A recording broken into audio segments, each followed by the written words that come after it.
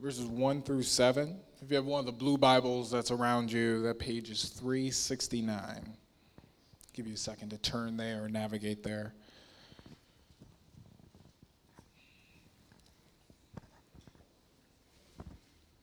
The Word of God reads, "But there will be no gloom for her who is in anguish. In the former time he brought into contempt the land of Zebulun and the land of Naphtali. But in the latter time he has made glorious the way of the sea, the land beyond the Jordan, Galilee of the nations.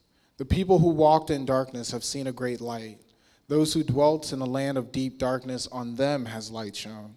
You have multiplied the nation, you have increased its joy. They rejoice before you, as with joy at the harvest, as they are glad when they divide the spoil. For the yoke of his burden and the staff for his shoulder, the rod of his oppressor you have broken as on the day of Midian. For every boot that is tramping warrior in battle, tumult, and every garment rolled in blood will be burned as fuel for the fire.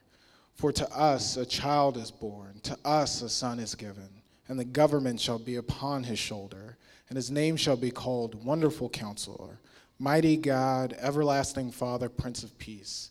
Of the increase of his government and of peace there will be no end, on the throne of David and over his kingdom, to establish it and to uphold it with justice and with righteousness from this time forth and forevermore. The zeal of the Lord of hosts will do this." This is the word of the Lord. Thanks be to God. All right, good morning. My name's Brandon, one of the pastors here at Midtown. If you're new with us, at this point in the service every week, we have the opportunity to hear and listen to Scripture. And so I want to explain what we do and why we do it, because depending on where you're coming from, it might be a little bit different than what you're used to. Typically, there's like a person that does that, and that's kind of their thing, and we kind of have more of a team approach. And I want to just point you to some Scripture, just so there's no confusion about what we're doing. 1 Timothy 4, Paul, the apostle who planted the churches in the New Testament primarily, writes to his young mentee, up-and-coming partner in ministry, Timothy, and kind of explaining to him like what he should be doing as a pastor. And he says you should devote yourself primarily to three things. Devote yourself to the public reading of Scripture. It's pretty obvious. Devote yourself to exhortation, which is kind of the explaining and applying Scripture to life. And that's what we see a lot of happening throughout the Bible and the different public speaking gifts. It's taking Scripture and helping people make sense of it, because if you've ever read the Bible, it's kind of can be confusing to understand what different people are saying and writing. You have over 40 different authors. This is kind of like a compilation over 1,600 years, kind of put together and compiled and edited into what we have now as the Bible. And so it's an important piece of that is explaining it, interpreting it, and applying it to people's lives. And then he says also the teaching. And that word teaching in the New Testament, and the way that Paul uses it is kind of the idea of authoritative teaching, preserving and laying down the apostolic traditions that were handed down about the life of Jesus. And so at the time when Paul wrote that, obviously, those were all oral. There were no written scriptures until just a few years after that. But at the time, it was passing down and preserving and guarding doctrine, because there was a lot of heresy and there was a lot of crazy out there in the ancient Near East in terms of what was being taught. And so I want to read you Romans 12. That's kind of the primary domain of the elders and the pastors of the church, is really to guard and preserve and transmit our doctrine, our teaching, those things that have been preserved over centuries and handed down to us, to make sure that all that we do as a church is aligned with that, is in sync with that, from not just what happens here on Sunday in terms of the liturgy and the singing, but in our missional community life and our discipleship, in every single arena of the church. Our job is to make sure that that is being faithfully communicated over and over and over again. And in that sense, there's really nothing new. We are ancient in kind of coming under the words of Scripture and seeing ancient wisdom there for us to continue to learn from. But in Romans 12, Paul also says to the church, for as in one body, verse 4, we have many members, and the members do not all have the same function. So we, though many, are one body in Christ. And individually, we are members of one another. We belong to one another. Having gifts then, the word there is literally graces, that differ according to the grace given to us, let us use those gifts. And notice the different kinds of gifts. If prophecy, in proportion to our faith, it was kind of a speaking gift. If service in our serving, the one who teaches in his teaching, there's that word teaching again. The one who exhorts in exhortation, which is that explaining and applying, the one who contributes in generosity, the one who leads with zeal, the one who does acts of mercy with cheerfulness. And there's all kinds of other gifts that are not mentioned here in this passage. And the point is that we often we'll do that exhortation in the context of what we call a sermon. It's kind of come to be called a sermon. It's looked different throughout church history, but it's a time of exhortation. It's a time of explaining and applying the ancient truths and applying them to the times and places in which we live. And so in kind of obedience to Paul's command, we recognize there are many gifted men and women in our church who are not pastors, right? Non-ordained men and women who've been gifted to build up the body using their speaking gifts in ways that encourage us and challenge us and call us to a deeper faith in Jesus. And we need all those gifts to become the fullness of all that God's called us to be within kind of the structure that God's given us in the New Testament in terms of pastors and elders. And so I just want to explain that because that might be a little bit different for some of you, and some of us might make assumptions about what we see and what we mean. And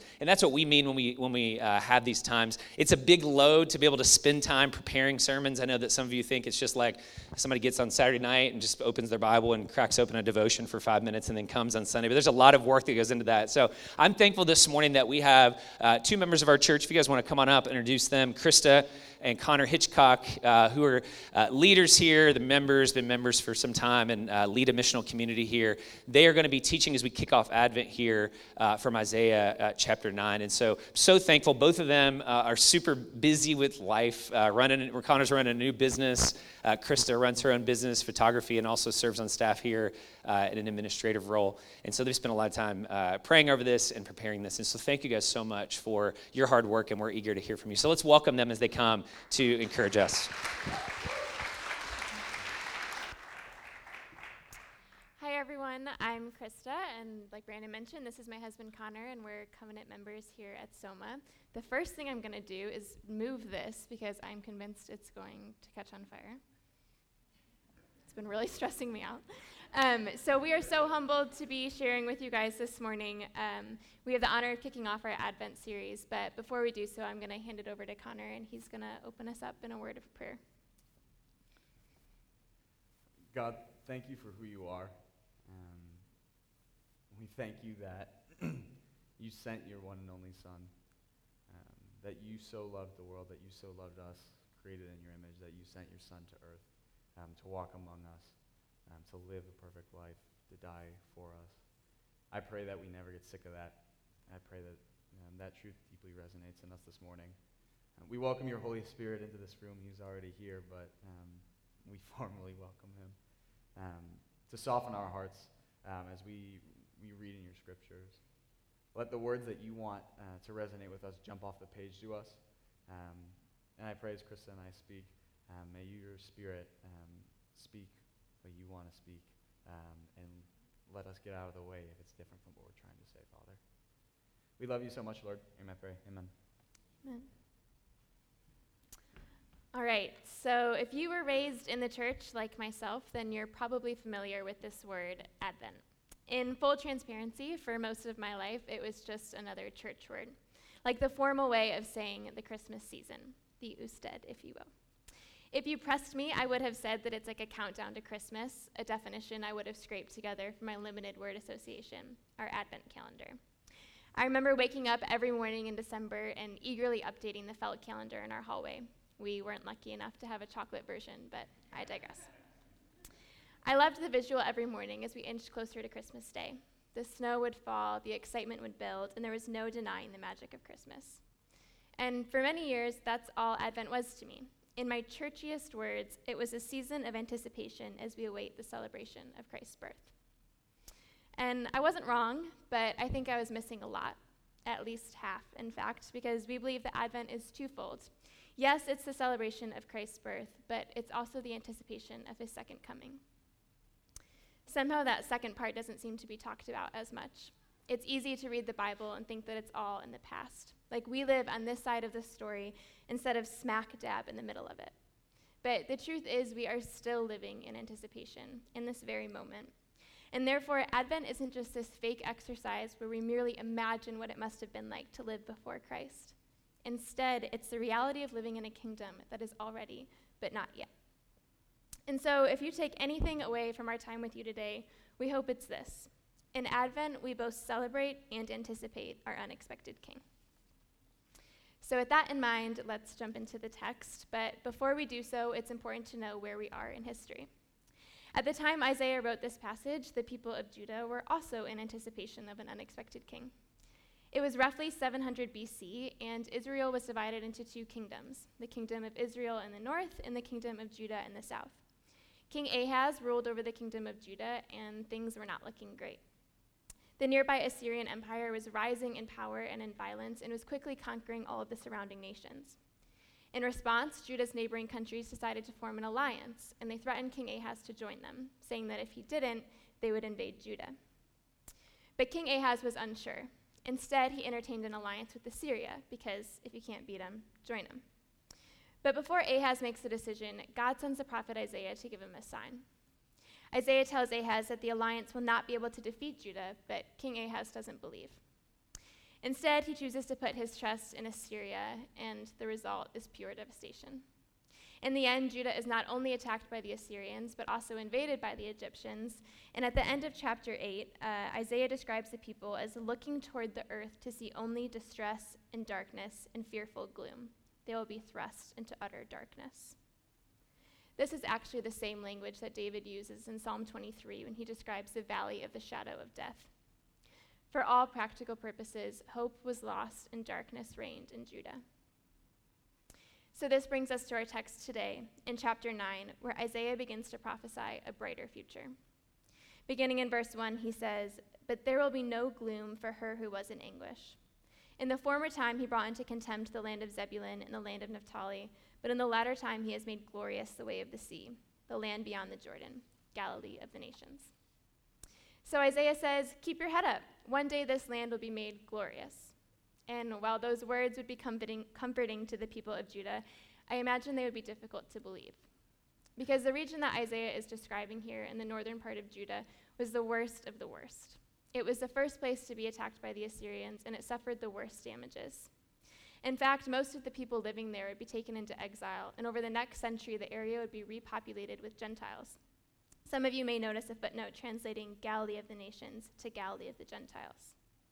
And this reputation stood the test of time. 700 years later, when Philip tells Nathanael that he's found the one Moses wrote about in the law, Jesus of Nazareth, Nathanael would reply, "Nazareth? Can anything good come from there?" And yet, as we know, this is where God chooses to enter the world. This is where God would shine a bright light, in Galilee of the Gentiles, land of the outcasts, the misfits. Perhaps the most unexpected place a Jew of the day would ever imagine their king to hail from.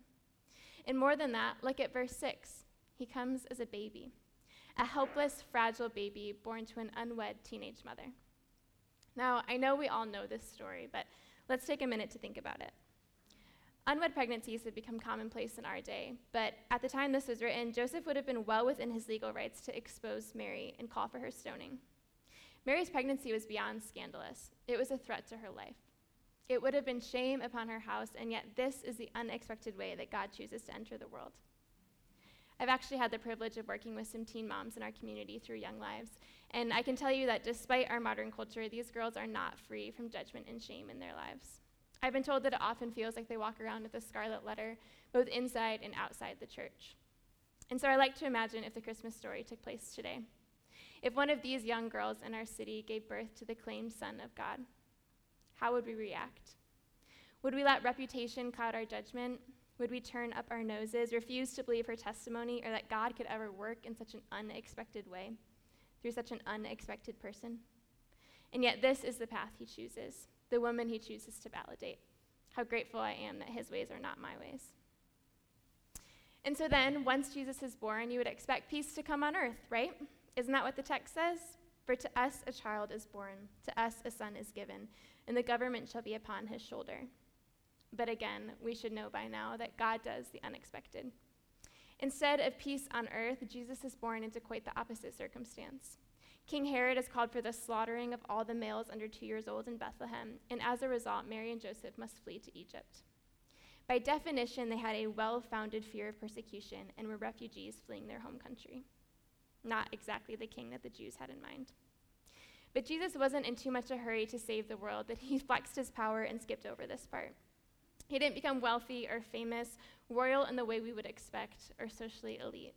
He was unexpected. Let me put it this way in a passage that I found in a Hope Project devotional. Jesus was born in a dirty stable to a small audience of shepherds and barn animals. This is the event by which Western civilization measures time, BC and AD, and yet it went unnoticed by most of the people of the time and place. God's kingdom is so upside down that if we're not careful, it's almost offensive to us.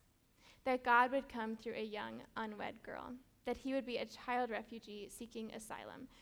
But God's ways are not our ways. They're better. And so finally, just when you think you start to understand this prophecy, it takes another turn. Let's go back to the text beginning in verse 6. For to us a child is born, to us a son is given, and the government shall be upon his shoulder. And his name shall be called Wonderful Counselor, Mighty God, Everlasting Father, Prince of Peace. Of the increase of his government and of peace there will be no end, on the throne of David and over his kingdom, to establish it and to uphold it with justice and with righteousness from this time forth and forevermore. Now, sometimes I think the ancient Jews get a bad rap. We sit on this side of history and say, didn't you get it? How did you misinterpret so many prophecies? But I can't say I blame them. Reading this text, it would be easy to expect a political ruler, an earthly king who would protect their people from this time forth and forevermore. And so when Jesus, this supposed Messiah born to an unwed mom, once a refugee, grows up in Galilee and is sentenced to death on a cross, I understand why some eyebrows would be raised. Wasn't there supposed to be no end to his government, to his peace? But again, God does the unexpected. Now, let me be clear. He's not walking back on his promises. His promises were just bigger and better than the Jews of the day ever imagined. They wanted an earthly king when God was giving them a heavenly king. And I think we often find ourselves in a similar place. In the words of C.S. Lewis, we are ignorant children who want to go on making mud pies in a slum because we cannot imagine what is meant by the offer of a holiday at the sea. We are far too easily pleased. We most often see the problems right in front of us. Our health, our finances, our careers, and these are legitimate concerns that God cares deeply about. But ultimately, he saw the bigger issue.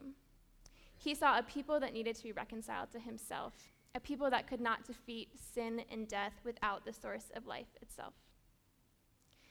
And so I think we've covered a few ways in which our king was unexpected at the time of his birth, but he's also unexpected in a lot of our own lives.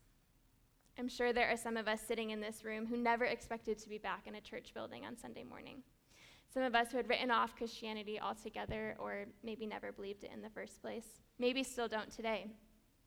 Much like the people of Judah, we are tempted to look to the earth, thinking that surely something safer will save us because a supernatural God sounds a little scary, but maybe modern medicine will save us, or a successful career, or a white picket fence family.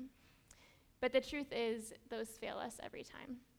Sure, a good paycheck may bring temporary relief, or an intact family may bring some stability, but we all face the same ultimate reality, death.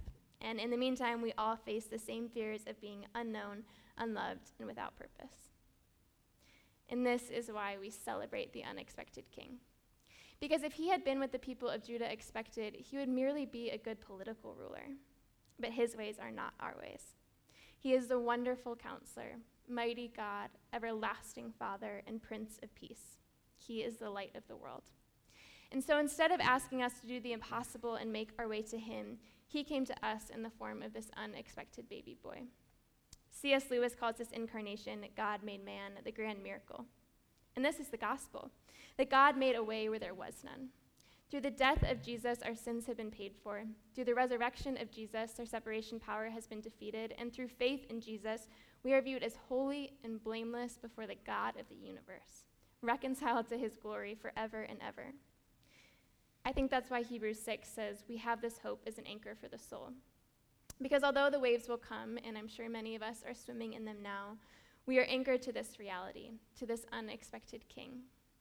And our confidence in him allows us to sleep through the storm because, as we know, the gospel changes everything. Connor often tells the story of how his ministry leader in college once got on stage and proclaimed that John 3:16 was now his favorite verse. For those of us that were raised in the church and maybe even outside of the church, this statement may induce an eye roll. It seems like this verse has been plastered over everything from church walls to the bottom of Forever 21 bags. But Connor's ministry leader wasn't oblivious to the verse's reputation as cliche. His point was this: for God so loved the world that he gave his one and only Son, that whoever believes in him shall not perish but have eternal life. How could we ever get sick of that good news? For we are truly helpless without it. And that's what we're celebrating this Advent season, that we were people walking in the darkness and a great light has shone upon us. But let's catch that we didn't shine the light. We didn't shine a light into the sky and find God. No, for God so loved the world that he came to us. He saved an undeserving people, and so we forever celebrate the first coming of the unexpected King. All right, folks, so I'm just going to give it to you straight. I read all 7 of the Left Behind books growing up, in addition to the 40 kids versions. So, second coming part, I got you covered here. But in all seriousness, I probably would say some wild things based on those books. But Jesus is coming again, which is incredible. Like, Jesus is coming again. And a lot of the times, what Christa was saying earlier, too, is that I think we, and I know I certainly, find myself mainly just in a retrospective outlook among Christmas, which, frankly, we should be. What God has done is incredible, right? Sending his only Son into the world, into a manger, to be our Savior. And so it deserves a whole month just dedicated towards celebrating that. But he also said when he lived this perfect life and died and rose again and he ascended into the sky, he said, I'm coming back. And it's almost like we're like, that's kind of like a footnote note, like, oh, he's coming back. But like, no, Jesus is coming back, which is an incredible statement. You know, we take Isaiah 9, written 700 years before Jesus, as not simply just like a prophecy or a guess, but it's something that solidly came true. And if Jesus is saying, I'm returning, we need to treat that prophecy with seriousness. We need to take him at his word. I believe that we need to start orienting our lives as though we believe that is a future reality and a future event, and not simply just a prophecy that he spoke ascending into the sky.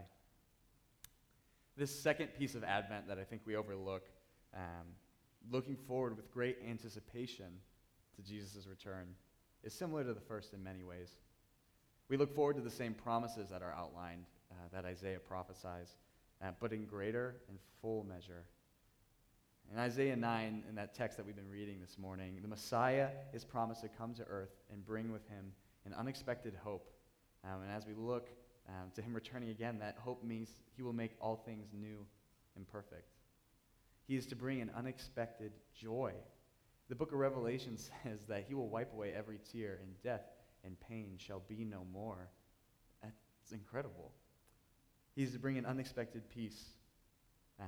His rule and reign in his kingdom firmly established. We're building it now, but completely established with the new heaven and the new earth.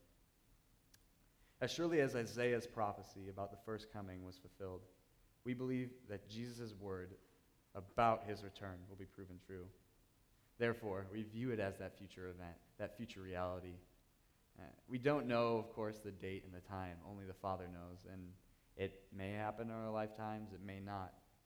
But it is a future event, and I know I need to start thinking of it as such. Because in my life, at least, the second coming of Christ has all too often just been a belief that I mentally agree upon and hold in my mind, but it doesn't change my every single day, my reality. I think in part it's hard to conceptualize, right? It's hard to imagine it happening on this exact same earth we walk, where kids play rec league basketball and Long John Silvers are somehow a thing. Like, that earth is the earth that Jesus will break open the sky and come down to. Thank you. Like, yeah, we're going to die one day, right? And if you grew up in church or you hear it all, you've heard it since the moment you can remember. Like, we're going to die one day, and then we're going to go be with Jesus. And that, for me at least, has been easier to conceptualize, even though it's still difficult. But I still can't get over the fact on this very same earth where, again, Long John Silver's inexplicably exists, that Jesus is coming back to make all things new and all things perfect. What if we actually lived as though we were anticipating that return of our King, anticipating him to break open the sky and come back to earth? How would that change our lives, if it would at all? I think one place, a really great place to look, to see how to model our lives with that knowledge, with accepting that as a reality, is the early church. They, of course, walked side by side with Jesus. Everything that we celebrate through December, the coming of Jesus, they witnessed with their eyes. They touched the holes in his hands. They watched him ascend to heaven and say, "I'm coming back."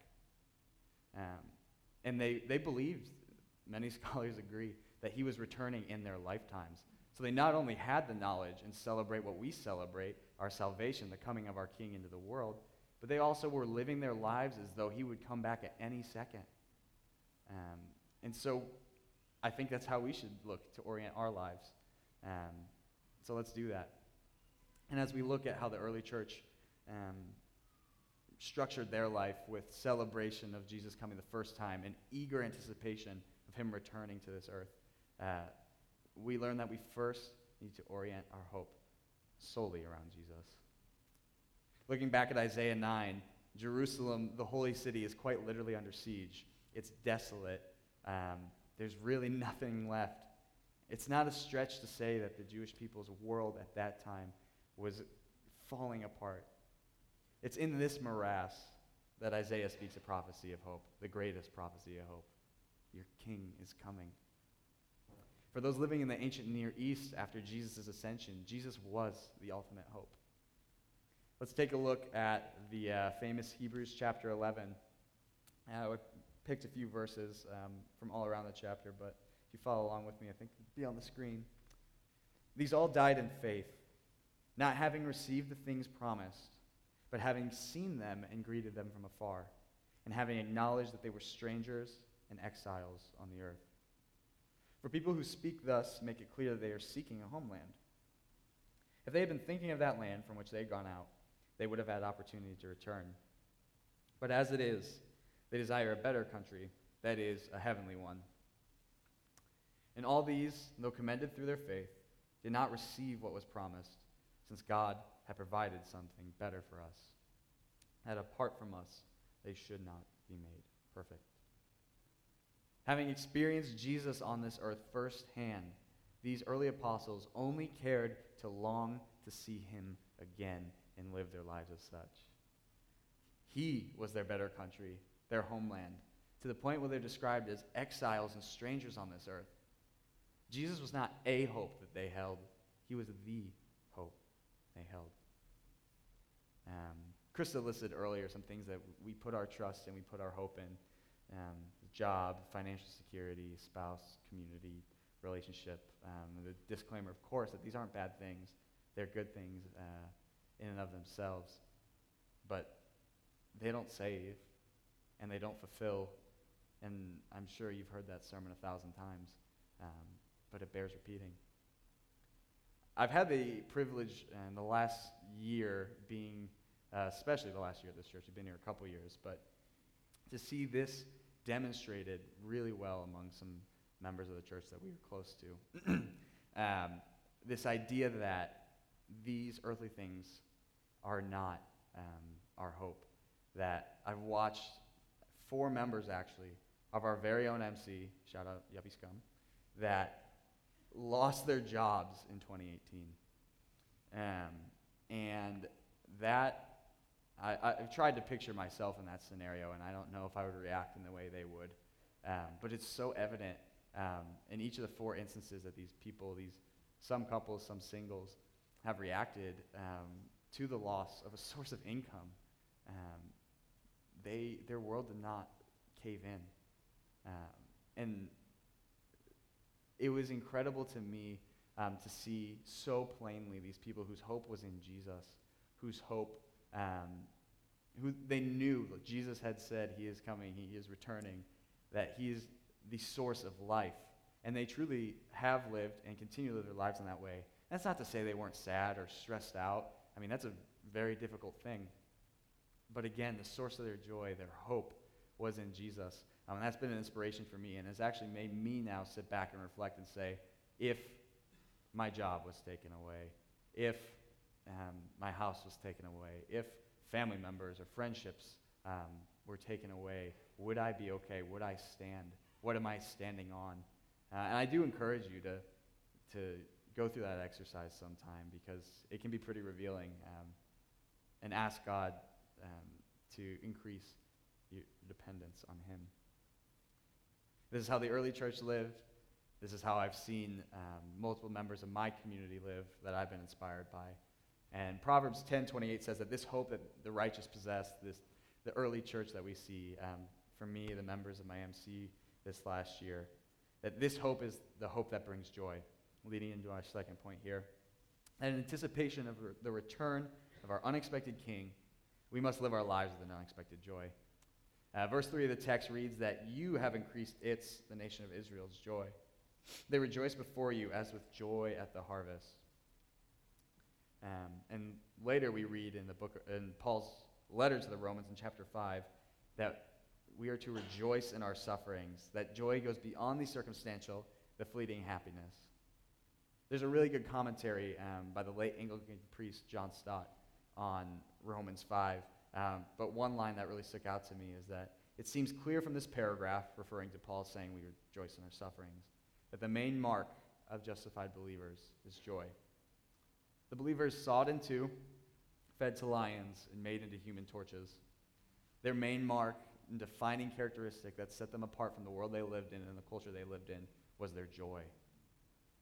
Could that be said about you? Could that be said about us?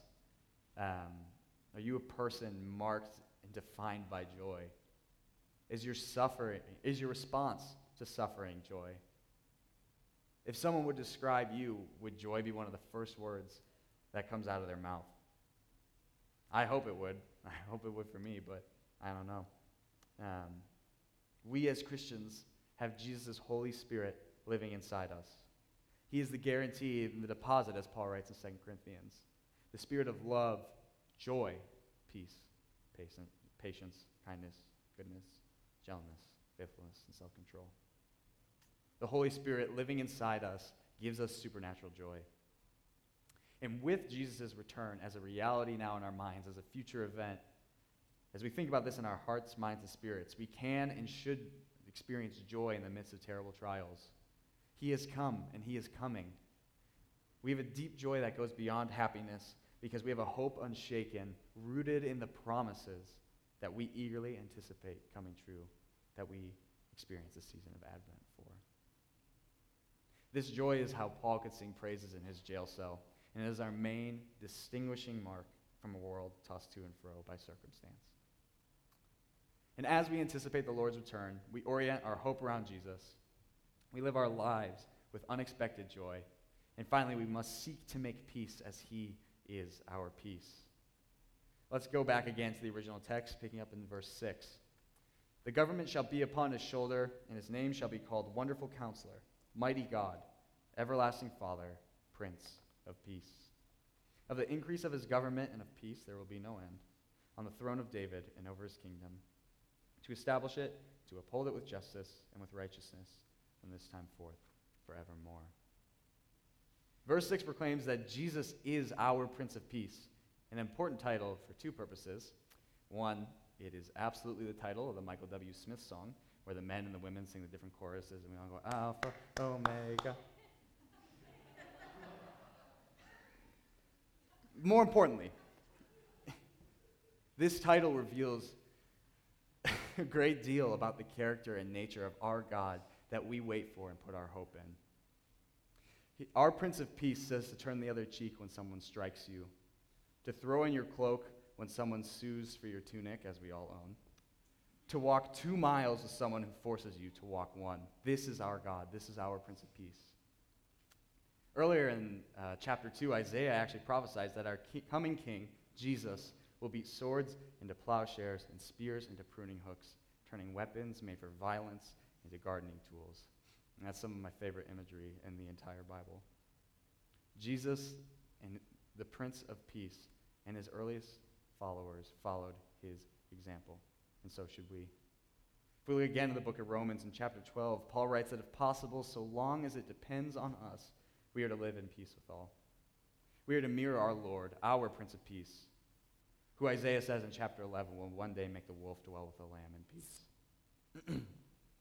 On an interpersonal level, Paul says that we are to make peace whenever humanly possible, so long as it is in your power.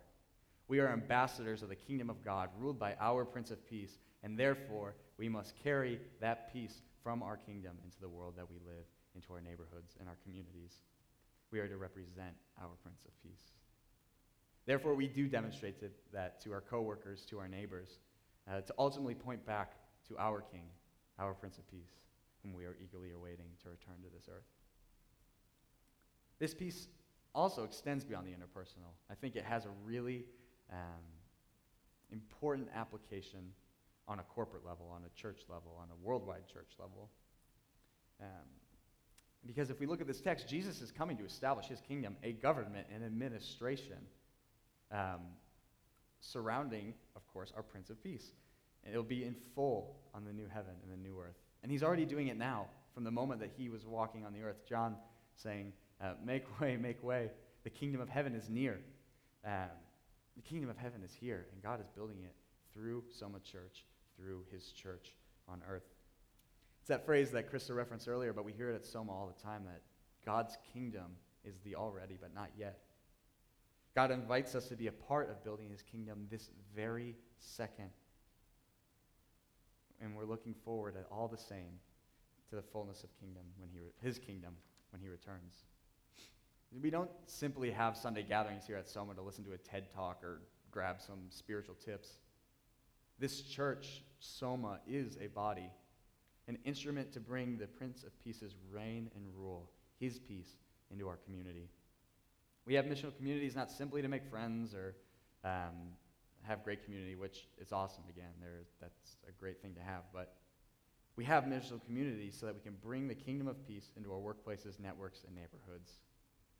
Like the mustard seed, Jesus' parable for the kingdom of God, we start small and local, utilizing our capacity given to grow and grow and grow every single day, bit by bit, until we become a tree where the birds of the air can come and lodge in its branches. We do this until all of Broad Ripple, all of Midtown, all of Indianapolis knows that Jesus is Lord. Until our Lord returns to this earth, to Midtown Indianapolis, to fully establish his rule and reign forevermore. Peace on earth and goodwill toward men. In this season, we celebrate the coming of our King, both past and future. We celebrate the incarnation of God into the world. The love of God so great that he sent his only Son. He is the great light that breaks forth into our dark world, into the shadow of death. Light that takes the action, our Savior that takes the action. This time of Advent is a beautiful, it is a saving, it is a marvelous paradox. Christ brings hope through death. The man of sorrows brings ultimate joy. His crucifixion brings everlasting peace. And in this time of Advent, we must celebrate. If we can't be excited and joyous about God coming to the earth to save us from ourselves and sin, we cannot be joyous nor celebrate ever. Our King came to earth and set the captives free. Hosanna in the highest. And we also recognize what it means for us today, right now, when things aren't perfect. The hope, joy, and peace that we can experience in every circumstance through his Holy Spirit. Advent is the longing for his kingdom come, for God's perfect peace and power to come reign on this very earth forever and ever. Amen. The unexpected King has come, and he is coming again. Please bow your heads with me. Father, thank you for who you are. Thank you for sending your Son. Thank you for your scripture where we can learn more about you, where you reveal yourself to us in one of many ways. I pray in this season of Advent for the month of December that we are so intensely focused on you. You reveal to us new things from passages we've read thousands of times, from songs that we sing that we know like the back of our hand. God, I pray that something just jumps out to us, reveals something about your nature and character, and we may fall more in love with you. Holy Spirit, tug at our heartstrings. Lead us into just an incredible pursuit of you as we seek to make your name known here in Indianapolis and across the world. We love you so much. In Jesus' name we pray. Amen.